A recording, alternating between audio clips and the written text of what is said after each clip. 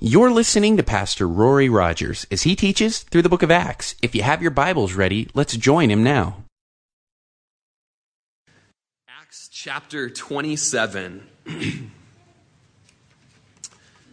When it was decided that we should sail to Italy, they delivered Paul and some other prisoners to one named Julius, a centurion of the Augustan regiment.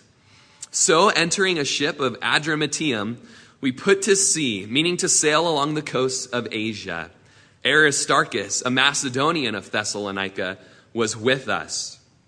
And the next day we landed at Sidon, and Julius treated Paul kindly and gave him liberty to go to his friends and receive care.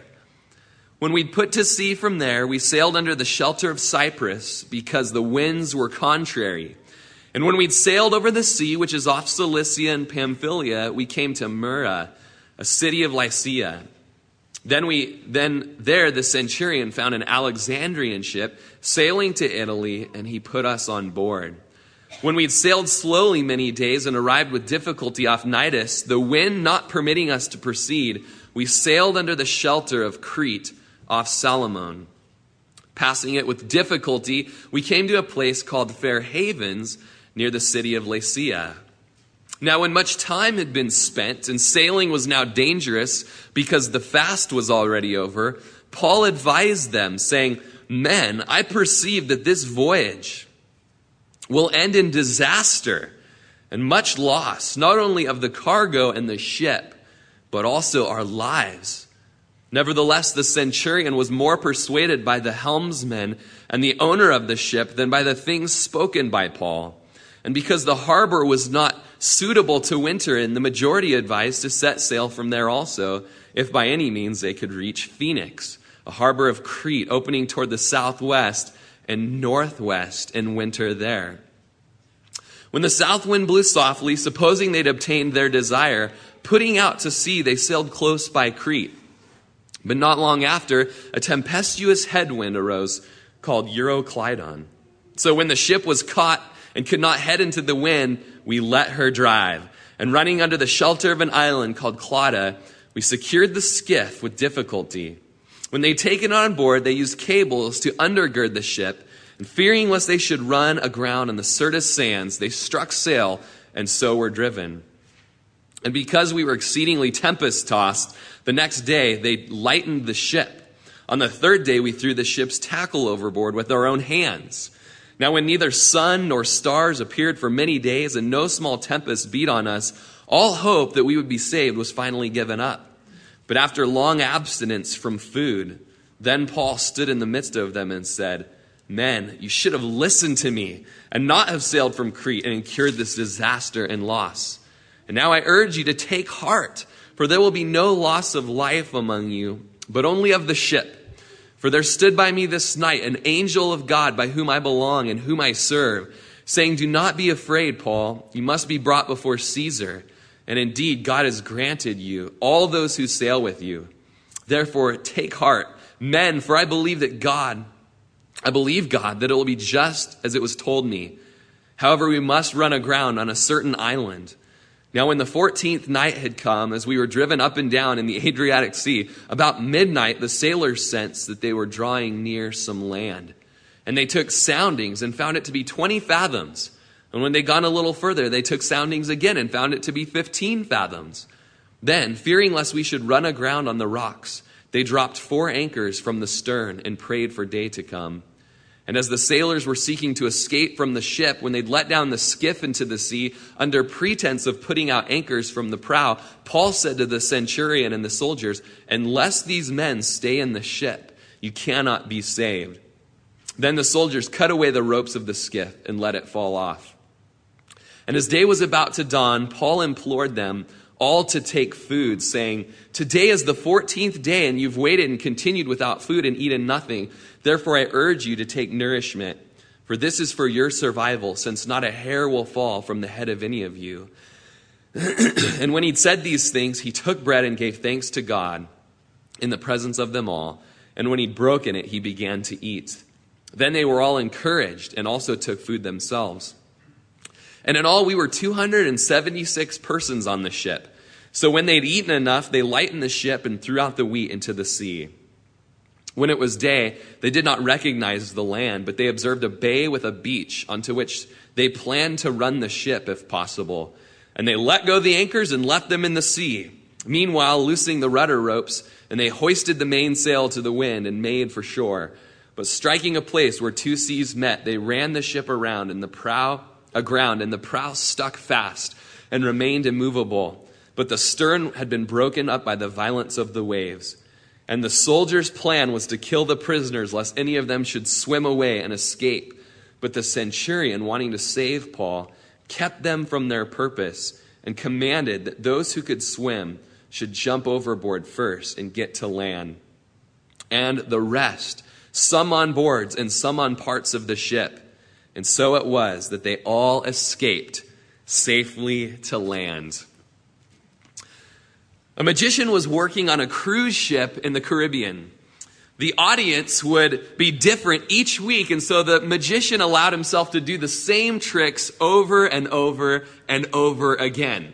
There was only one problem with that. The captain's parrot saw the shows week after week, and he began to understand how the magician did every trick. Once he saw that, he began to shout out the answers to all of the tricks. He'd say, "Look, it's not the same hat." Or, "Look, he's hiding the flowers under the table." Or, "Hey, how come all the cards in the deck are aces and spades?" The magician was furious, but he couldn't do anything. After all, it was the captain's parrot. One day the ship had an accident and sank, and the magician found himself on a piece of wood in the middle of the ocean with the parrot. Of course. For 2 weeks, they just stared at each other with hate and didn't utter a word. This went on day after day, one after another. And finally the parrot said, "Okay, I give up. Where's the boat?" Chapter 27 is a recount of Paul's Mediterranean cruise. And the chapter will end with he and his fellow passengers floating on pieces of driftwood. It was what they call a cruise to refuse. A cruise with a bruise. A cruise with the blues. But the good part of it all was it was a free cruise, paid by Caesar Nero himself. Early on in Paul's life, it was told to him by Jesus that he would be a witness and carry the gospel before kings and before Gentiles. The emperor of Rome, Caesar Nero, was both a king and a Gentile. So how was a little guy like Paul supposed to stand before the great ruler of the Roman Empire? God sovereignly worked through persecution in Paul's life to get him a free ticket to Rome. Through a Jewish scuffle and some Jews in Jerusalem had brought to Paul, Paul was taken to trial before a few Roman governors and King Agrippa II himself. For 2 years he sat in trial in Israel, until finally he said in chapter 25, verse 11, "I appeal to Caesar." As a Roman citizen, he had the right and couldn't be refused. And so Festus, the Roman governor, when he'd heard it, said, "You've appealed to Caesar you shall go." And so here in chapter 27, Paul finally boards the ship. Hearing the call, all aboard, Paul and many other slaves, many other prisoners are loaded up onto a vessel. We see in verse 1 that a man named Julius, a centurion, a commander over 100 men, was given control over Paul and these other prisoners. And as we look at this, what seems like such a disaster here in chapter 27, we're going to see God's sovereignty over the whole situation and bring application to our lives, that in the storms of correction, in the storms of perfection, and in the storms of destruction that we go through, God is just as sovereign. God is just as in control. We see his sovereignty in this man, Julius, a centurion, being brought to command and lead Paul to Italy. We see in verse 3 that Julius was a kind man. Later on, we'll see that he saves Paul's life from being killed by the other soldiers. We see that he allowed Paul to go into the town there and to receive aid and to receive help, receive comfort from his friends. God was sovereign over this ship. God was sovereign even before the storm started. This man Julius, who we read about in verse 1, was of the Augustan regiment. He was really high up in the soldier totem pole. In fact, he was one of the personal permanent bodyguards for the emperor. God's sovereign in bringing this smart, intelligent man into Paul's life. As they board this ship from Adriatic, you read of in verse 2, this friends are with Paul on the journey. We read of Aristarchus and we read of Luke. Some people think that perhaps Luke and Aristarchus were stowaways on the ship, that they pretended to be slaves just to get on board. Others believe that they paid their way just to be alongside of Paul the whole time. But as we look at Aristarchus, a guy that we read of a few times in Scripture, we read that he was a good guy to have around. And mostly it was during trials that Aristarchus was with Paul. When the chips were down, you wanted Aristarchus there.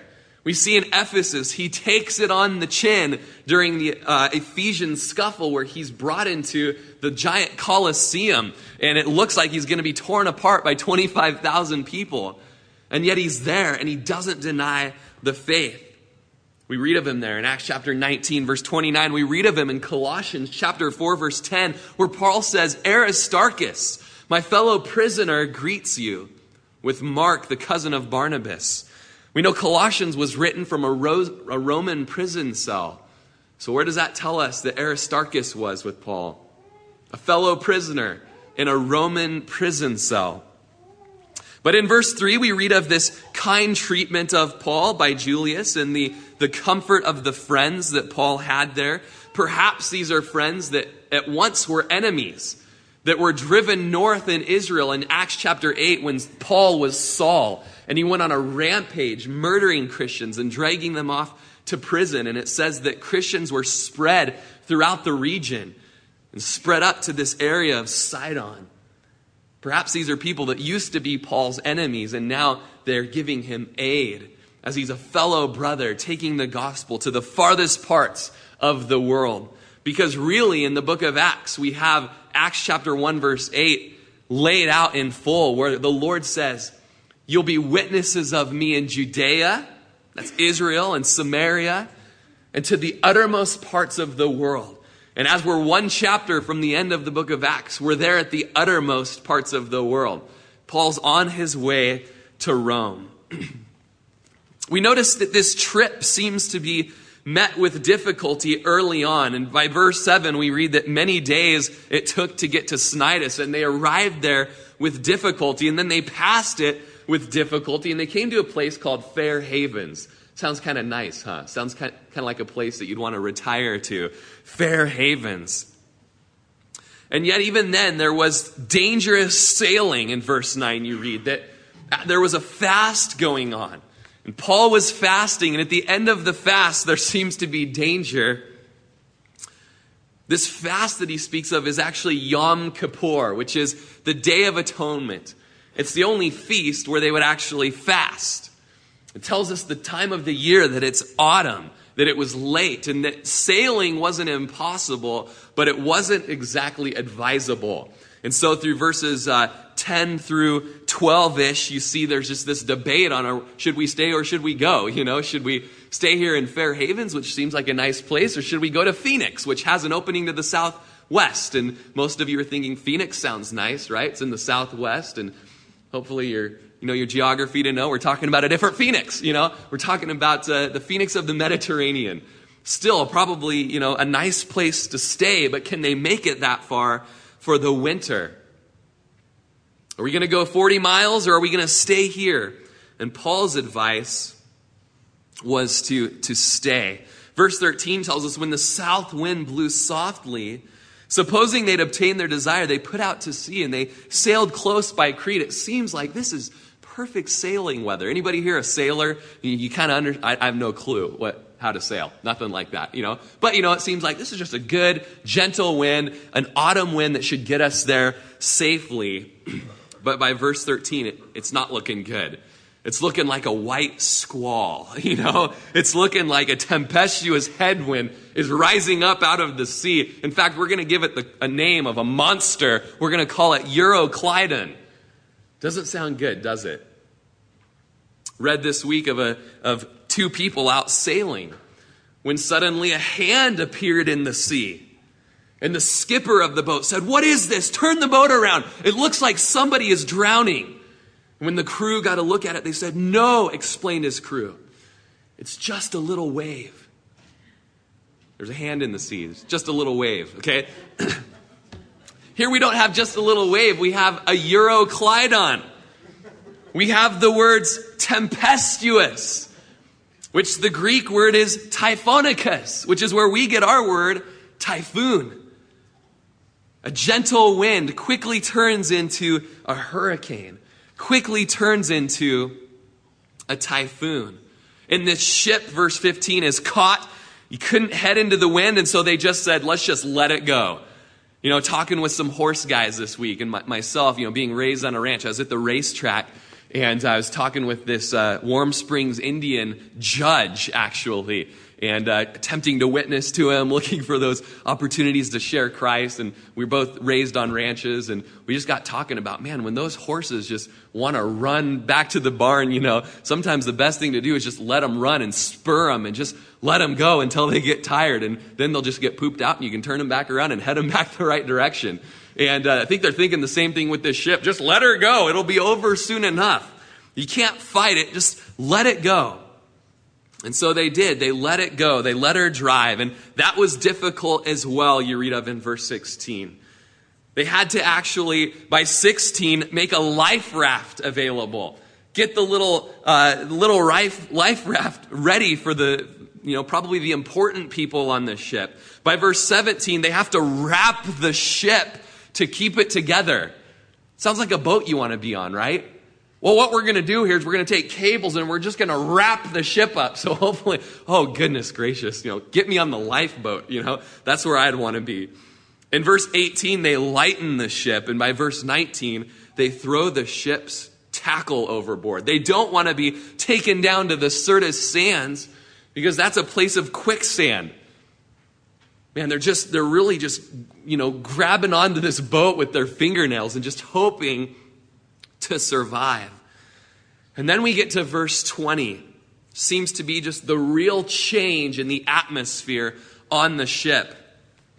It says, when neither sun nor stars appeared for many days, and no small tempest beat on us, all hope that we would be saved was finally given up. At the beginning of the chapter, we hear of all aboard. But by chapter 20, it's all over. It's all over. I mean, you can just picture the prisoners looking into each other's eyes going, man, this is it. This is it. It's over. This is horrible. You can picture the Roman soldiers and the centurion Julius and just kind of just saying, man, it's done. This is our fate. This is the end. Perhaps even Paul, looking over at Luke and looking at Aristarchus and just saying, guys, how's the Lord going to get us out of this one? And, Luke just faithfully keeping his journal of the events, just, we had lost hope. We lost hope. Back in the days, navigation was based upon the stars, was based upon the sun. There were no stars. There were no sun. There were just these massive waves that were beating this boat to smithereens. You hear of these stories of miners trapped down in the earth and just them just looking at each other and saying, it's over, and scribbling notes to their families. You read of warriors and soldiers off in distant lands and outnumbered and just knowing they're going to be overrun and just looking at each other and saying, man, get your last bullets together because this is it. We're going to be overrun. Today, as I was getting ready, I had my iPhone downstairs with me in my office, and I have Fox News alerts sent to my phone. And at about 8:30 this morning, I got an alert that a stadium I believe Norway collapsed upon people, and people are stuck under a stadium right now. We can be praying for them. Just no doubt people just think, man, this is it. We're trapped under this stadium. We're probably going to die. It's hopeless. And Paul on this boat, just looking at the trial, thinking, Lord, what's going to happen? What's going to happen? Have you ever thought of that? Does it sound like you right now? The state of the economy, the state of your bank account right now, the state of your health, the tumors you've been told you have, the state of your relationship with your kids. Just seems like, man, it's just getting worse and worse and worse. The state of your marriage. Man, we've tried girding our marriage with cables to try to keep it together, and it just seems like we're going to bust apart. Does it seem like it with your job? Does it sound like you right now, where all hope that you will be saved is finally given up? Does it sound like you right now in the current state of your holiness? Are you just struggling with a sin right now that just seems to be holding you captive? And all hope of being delivered from it has finally been given up? In 2 Corinthians chapter 1, verse 8, Paul writes, man, I don't want you guys to be ignorant of the troubles that I've gone through, especially in Asia. It says, we were burdened beyond measure and above strength. And he goes on to say, so that we despaired even of life. Paul's ministry was just marked with storm after storm and trial after trial. Despairing even of life. He goes on to say, it was like we had the sentence of death just within us and just oozing out of us. No doubt, this is one of those times as he's on this ship, just being tossed around, and people lost their lunch many days ago. It's gone beyond being seasick. We're gonna drown. We're gonna sink. Just another storm that Paul would be in. Paul writes in 2 Corinthians chapter 11 of all the trials that he goes through. And one of those is that he had been shipwrecked 3 times. And he'd spent a night and a day in the deep. And one of the things I was thinking of as I read this chapter, by the end of the chapter, just one of the prominent thoughts in my mind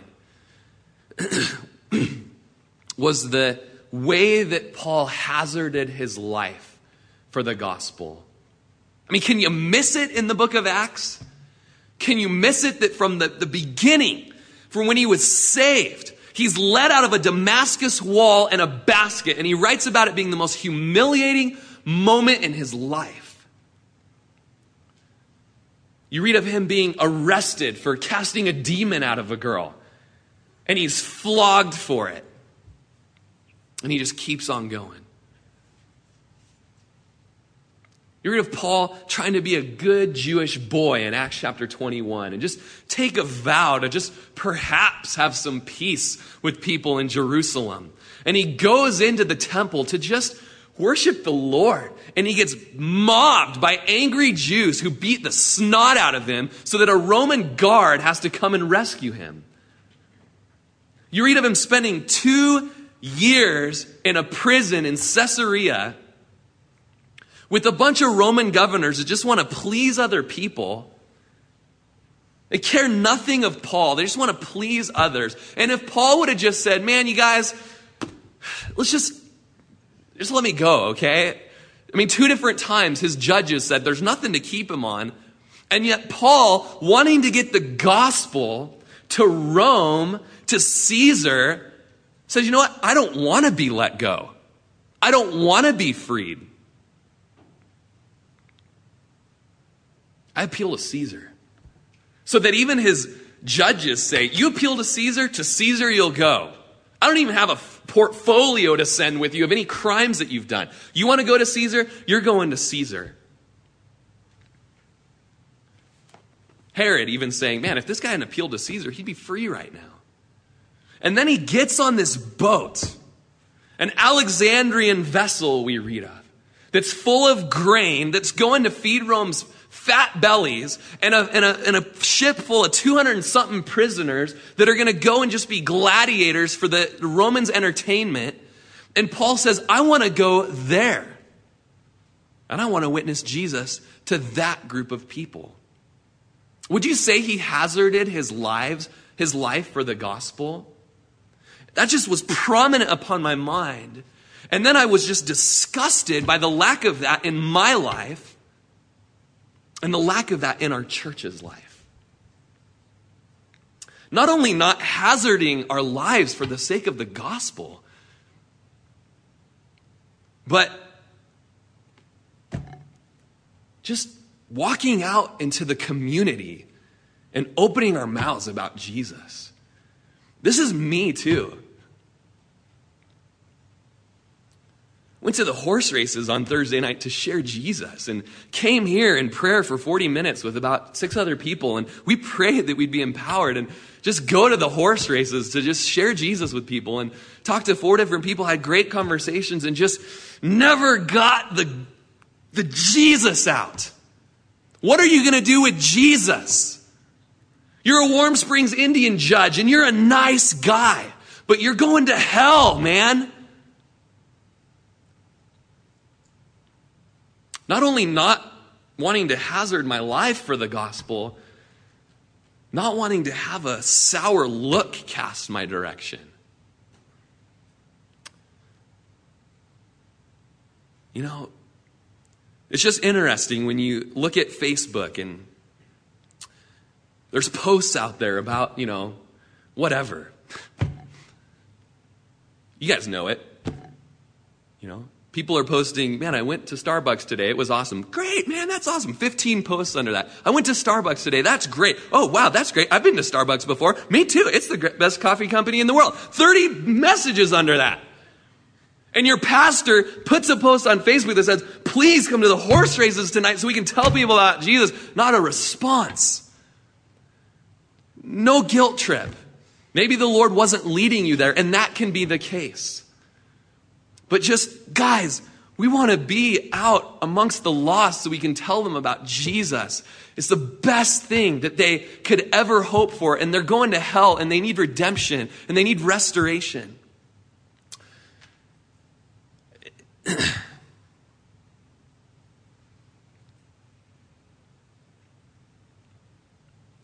some of you aren't called to do that Thursday night, and that's okay. So there's really not a guilt trip. But just, where's our priorities and where are our focuses? And are we living missionally out in the community? Are we living just everything that we do? It's for the sake of telling people the good news of Jesus Christ. Lord, just correct us where it's wrong. I look at the guy Paul, and I see a guy who forsook it all, and I'm not even close to that. So don't be condemned, because I'm not even close to that.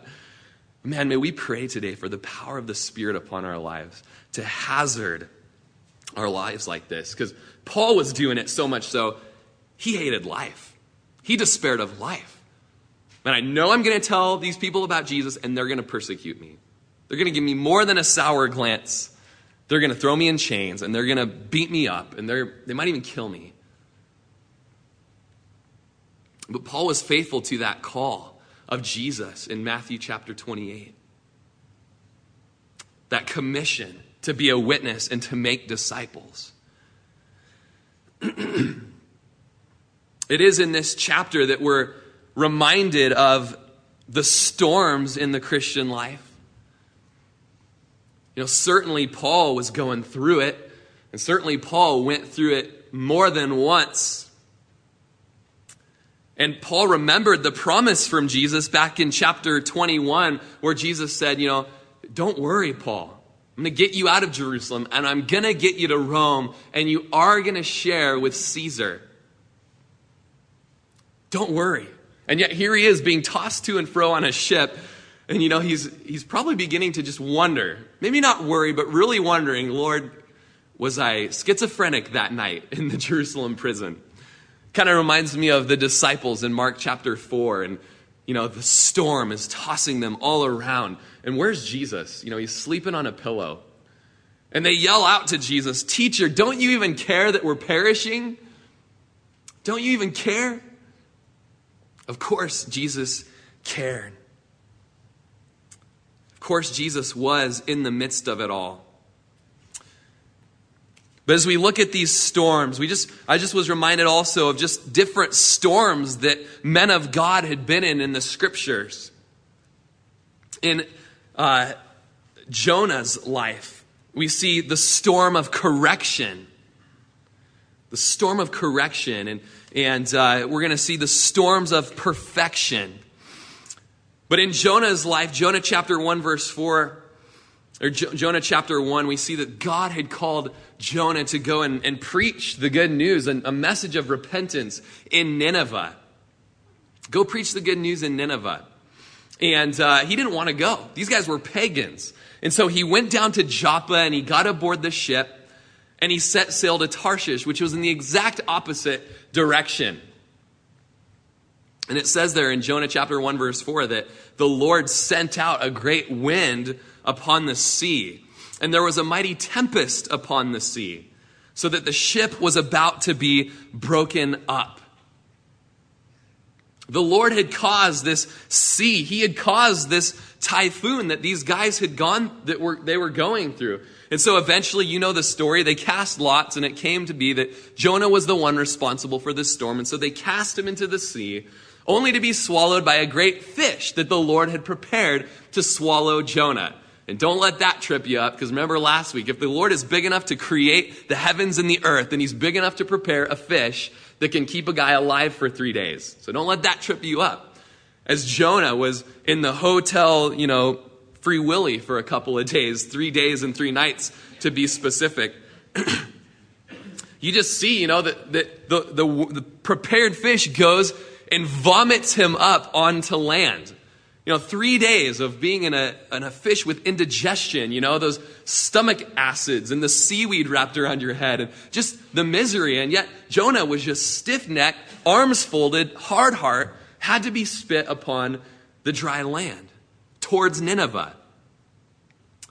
And you just see, there's an easy way to get to Nineveh and there's a hard way to get to Nineveh. Go the easy way. Go the easy way, lest the Lord bring some correction into your life, some storms of correction. As Psalm 32 tells us, David tells us, in verse 8, I'll instruct you and teach you in the way that you should go. I'll guide you just with my eye.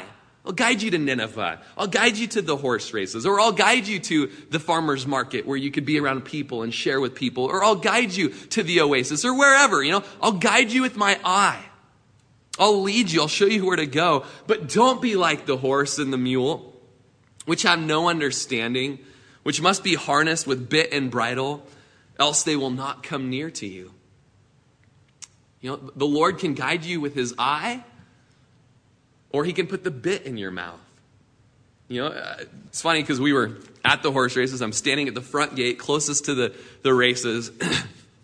And one of the horses got out of the gate and it just starts sprinting. And this jockey is just up on this horse.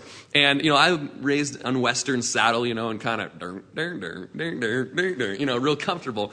And, the guy rode by and this horse, he can't get it to stop. And he's on like stirrups that are this long, He's just in a squat position. And he's kind of standing up under the horse then. And I was like, man, I could not ride with those short stirrups. And this little guy next to me goes, it's the only way to ride a racehorse. And I was like, oh, all, huh? Whatever. Turns out this guy is a jockey, has been a jockey his whole life, and actually was the trainer for the horse that won the 3rd race. And he's like, yeah, don't you know that if you stand up on a horse and you raise the reins up and you get the bit to go straight up into his mouth, you can drop them to the floor. I was like, I never knew that in all my, And so just reading this, I'm like, man, Lord, I just want to be that horse that's you just kind of guide me with your feet. I'm going to go this way. I'm just going to go wherever you want, Lord. I don't want the Lord to stand up and raise the reins up high and just drop me. Like he ended up dropping Jonah. We see these storms and we see these guys despairing of life in chapter 27. They're just giving up hope of life. And it's just a good reminder that don't give up. As Paul says in verse 22, take heart and be encouraged. And he actually encouraged them in verse 36 of chapter 27. Be encouraged. Even if you're in the midst of a correction storm, even if you're in the midst of being, the bit and the bridle, being turned in that manner. Be encouraged. Get your eyes on the Lord and ask him, Lord, what are you doing in the midst of this storm? Is this a storm of correction? Peter's an example in Matthew 14:28 of, they're in the boat in the middle of the Sea of Galilee, and the wind and the waves are beating on the boat. They think they're going to die. They're struggling. And Jesus comes out and walks on the water. And first they think that Jesus is a ghost, and they're freaked out about it. And then they realize it's the Lord. And Peter shouts out, Lord, if it's you, command me to come out onto the water. And so Jesus says, come. And so Peter got out of the boat and he walked on the water. Incredible, going to Jesus. But then it says that when he saw that the wind was boisterous, he was afraid. And beginning to sink, he cried out, Lord, save me. And immediately Jesus stretched out his hand, caught him, and said to him, oh, you of little faith, why do you doubt? That storm is just an example of get your eyes off the storm and get your eyes on to Jesus. Peter was doing great when he was walking on the waves and he had his eyes fixed on Jesus. But then when he looked around, he saw that the sea was boisterous. He began to sink. And oh, how we need to keep our eyes on Jesus and off of our situation. Because you might be in a place where you're despairing of life. Perhaps you're suicidal. Reading of some 31,000 suicides in the United States. In 2006, that was the most recent stat I could get. 31,000 suicides. That shows us that there are people in this world that are in despair. That are going through boisterous situations that man, they are in agony. But their eyes are on themselves. And their eyes are on their current situation. And their eyes are not on Jesus. In Psalm chapter 73, you have the writer telling us that he's just really frustrated that he's following after the Lord and he's going into the synagogue and he's worshiping Yahweh. And then he looks out there and he sees all the people in the world that are just like idol worshipers and filthy sinners, and it seems like they're prospering. They have the new shiny donkey with the new, PX 3000 saddle on it or something, and just, how come he has that? I'm the follower of Yeshua, and, just looking at, and it says he's frustrated by that. And he goes on and on about his frustration. It seems the world is prospering. And it says, so much so, it was almost too much for me to bear. It was almost too much for me to bear. Just an agony over this. And then it says, and then I went into the sanctuary of the Lord. And when he was in the sanctuary of the Lord, there was perspective given to him. That though there's pleasure in sin for a moment, they're going to stand before a holy God and they're going to be judged. And maybe you've got these storms going on, you've got these frustrations, you've got these hurts, and it's just almost too much for you to bear. Get your eyes on Jesus. Go into the sanctuary and spend time with him. You read of these suicides, and suicide is one of the most selfish things that a person can ever do. And if you're thinking about it, don't. Because you're not thinking about your family, your wife or your husband, your kids, your cousins, the coworkers that you're with. You're not thinking about anybody but self. And I've been through that. I've walked through a suicide with a dear friend of mine whose brother killed himself. And just to be with him for the last 6 years and to watch him mourn and grieve and hurt. But to see that, man, people are only thinking about themselves. And no wonder there's anguish. Get your eyes on Jesus. Even if you're going through a storm right now and it's a storm of correction like Jonah, get your eyes on Jesus. And you'll come to know that because he loves you, he's letting you go through a storm of correction. Because he loves you. Hebrews chapter 12 verse 5 tells us that, have you forgotten the exhortation which speaks to you as sons? My son, do not despise the chastening of the Lord, nor be discouraged when you're rebuked by him. For whom the Lord loves, he chastens, and he scourges every son whom he receives. And then he goes on to say, if you endure these corrections, God deals with you as with sons. For what son is there whom a father does not chasten? But if you are without chastening, of which we all have been become partakers, then you are illegitimate and not sons. He goes on to say, man, we have all had fathers who've corrected us. They love us. How much more your heavenly Father? Shouldn't he correct you? Shouldn't he bring the storm into your life? And so first of all, those of you that are going through storms, man, pray about, is the Lord correcting you in this? Is the Lord chastening you in this? Are you despairing of life in it? Then get your eyes on the Lord. Perhaps you'll see a loving Father who's just correcting you. He's wanting to get sin out of your life. He's wanting to take you somewhere radical, like to Nineveh, where a revival could take place. But you're going in the complete opposite direction. Don't make him get the whale out.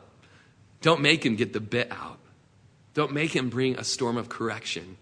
Another storm that we see in Scripture are storms of perfection. And flip to Mark chapter 4, verse 35.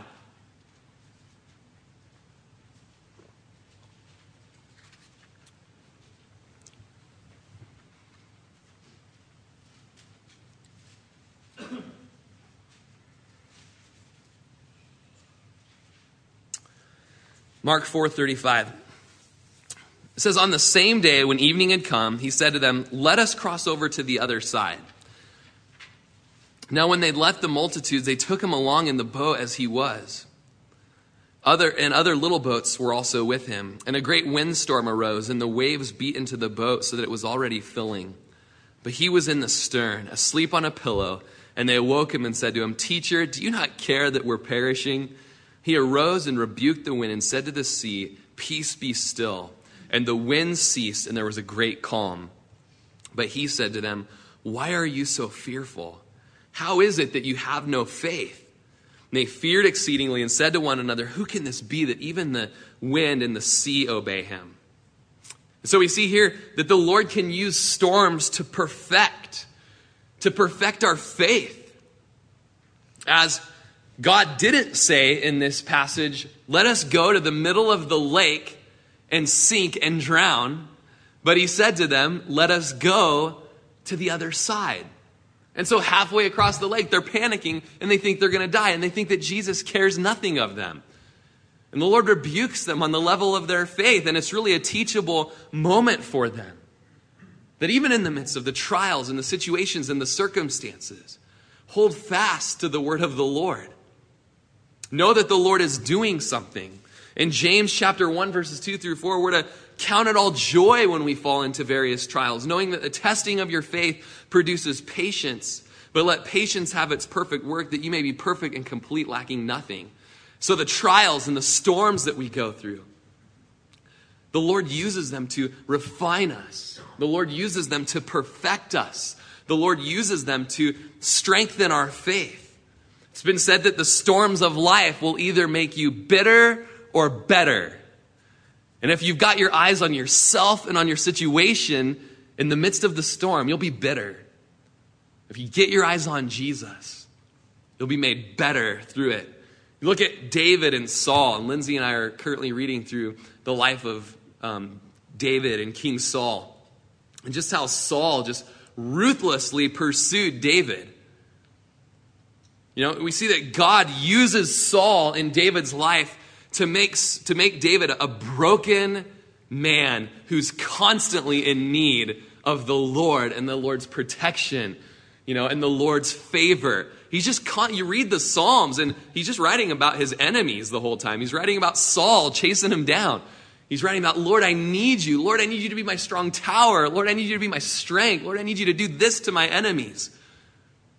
And if he hadn't been going through those trials, if it was always just perfect, calm seas, then we would see a way different David by the end of his life. The Lord was refining David, even through the man Saul and this harsh personality, this hard man in David's life, a guy that wanted to kill him. And in the midst of the trial you're in at work or with the coworker or whatever, man, the Lord's using that person in your life. My mom always called these people sandpaper people, because they just rub you and they polish you and they polish those fine edges off. Excuse me. But we see that the Lord uses these trials, the Lord uses these storms to perfect and to know that he's sovereignly working in the midst of it. Who knows what he's doing behind the scenes? As Job says in chapter 13, verse 15, though he slay me, yet I will trust him. As Paul and Luke and Aristarchus are on the ship destined for the bottom of the sea, it would appear. I know Paul trusted him. I know Paul trusted the Lord. Even if the Lord were to slay me right now, I trust him. Even if he'd slay me right now, he's going to get me to Rome in one way or another. Perhaps my dead corpse is going to be what's talking to Caesar Nero. I don't know. But in the same way that Abraham knew that God could raise up Isaac, God's able to raise whatever you do, Lord, you could kill me right now. I trust you. You're in control. You're sovereign.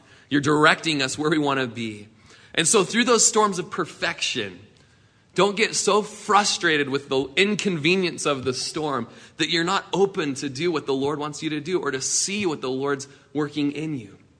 So storms of correction, storms of perfection. What kind of storm is Paul in here? Perhaps Paul's in the third storm, the final storm, a storm of destruction. Perhaps this storm is even satanic. And it's an attempt by Satan to silence Paul so that he can't get to Rome, really the gateway to the world, with the good news of Jesus Christ. Perhaps it's a spiritual storm. And as you remember back to Mark chapter 4, when Jesus was asleep on the pillow and the disciples woke him up, it says that Jesus got up and he rebuked the wind and the waves.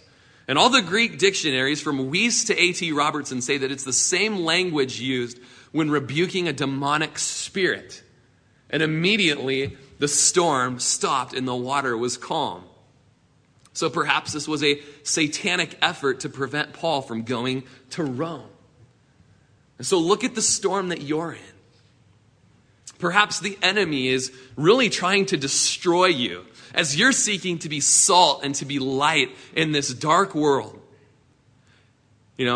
Could we all attest that, probably some of the worst family conflict is on a Sunday morning when you're on your way to church? Does anybody bear witness with that? I had two sisters growing up, and that seemed to be when we fought the most, was in the van on the way to church, Like, of course there's going to be attack. Of course there's going to be, as you're going on a missions trip, there's warfare. Perhaps the Lord is wanting to do something great in you, and the enemy is out to steal and kill and destroy. In Revelation, his name is Abaddon, and that means destroyer. And he wants to just ravage your life. Whether that's through spiritual warfare, and you need to put the armor on every day, as Ephesians 6 tells us, so that you can stand against the wiles of the devil. Or perhaps it's through temptation. That he's just bringing these things across you. He's tempting you with sin, and you're falling into that sin. You're yielding to that sin. The drugs and the alcohol and the extramarital relationships. And if you're falling into those things, be not mistaken. The enemy is destroying your life. You are destroying your life. And there's a reason that you're in a storm. It's because of sin. But the good news is, you can take heart. You can be encouraged. Because the whole plan of Satan with the cross was to destroy the Son of God, wasn't it? It was to pin him to that tree so that it would all be over and Jesus lost. But we know that that wasn't the case, was it? It was through Jesus being pinned to the tree that the greatest victory ever came. That through the shedding of one man's blood, the whole world could be forgiven of sin.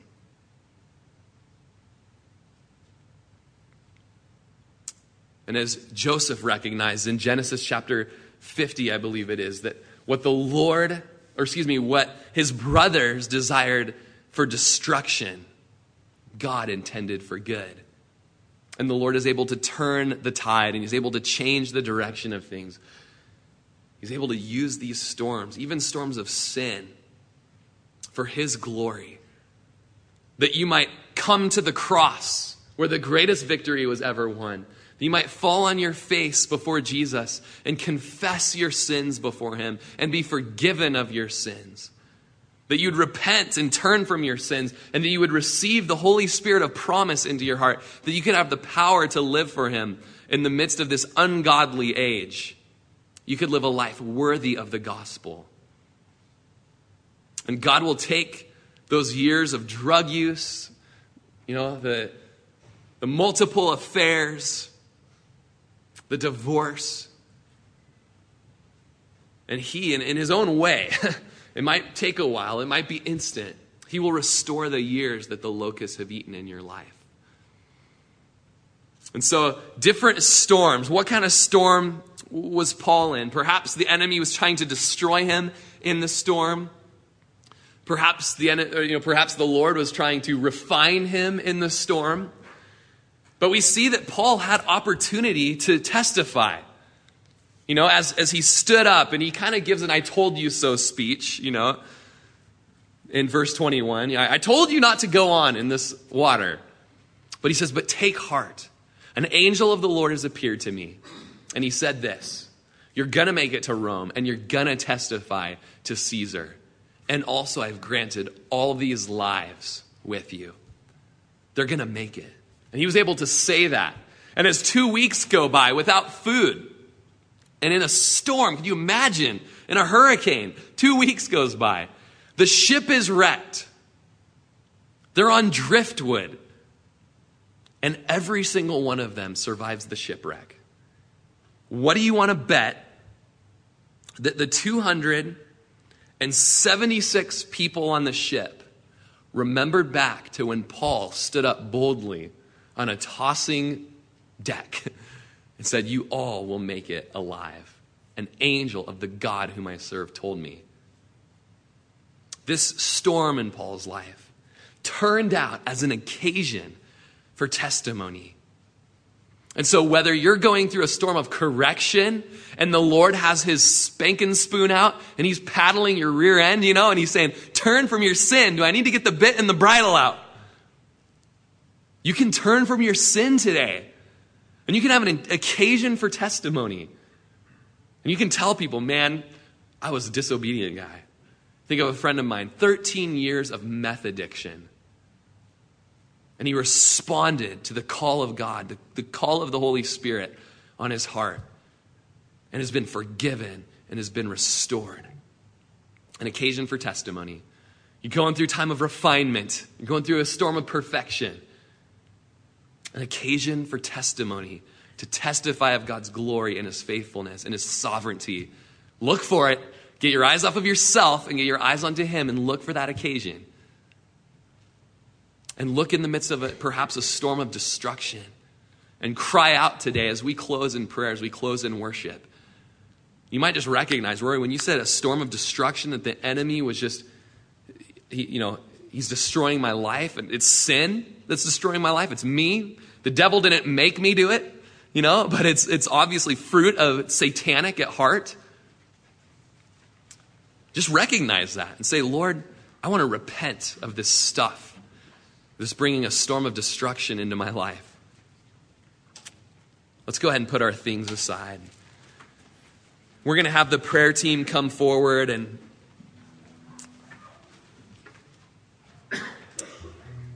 man, if you're in the midst, you're just tossed to and fro. Perhaps you're despairing even of life. You have given up all hope of being saved. Maybe you're just in that storm of destruction and you've given up all hope of being saved. Your marriage, you're done with your marriage today. Your relationship with your kids, it's done. There's no hope. You're suicidal. whatever it might be, your addiction, there's hope. There's hope in the Lord. And he is gracious today, and he is merciful. Man, if you're just being thrashed, we want to pray for you today. We're going to have the prayer team up here, and you just come forward, and we'd love to pray for you. Maybe you see just the depths and the heights that Paul went to carry the gospel, and man, you just long to have that heart. And man, I ask for forgiveness. I didn't mean for any of the way I was talking to be condemning or just nothing. Just, man, the heart of a pastor to just spur on his congregation to live sold out for Jesus and to be like Paul. And man, I just confess I'm not a Paul, but I want to be. And so, man, just forgive me if I offended you, but let's go all out. Let's cry out today in this song that the Lord would just pour out his Spirit on us and just let us just go to the highways and the byways and to not be ashamed. To not be ashamed. Even if it means going through a torrential storm. Let's cry out for the power of the Holy Spirit to help us be like Paul in that. Let's close with this song. You've been listening to Pastor Rory Rogers, pastor of Calvary Chapel of Crook County, located in Prineville, Oregon. For more information on this ministry, or if you'd like to contribute, please feel free to write to us at P.O. Box 378, Prineville, Oregon 97754, or check us out further on our website at www.calvarycrookcounty.com. We thank you so much for listening, and we pray that this ministry has blessed you.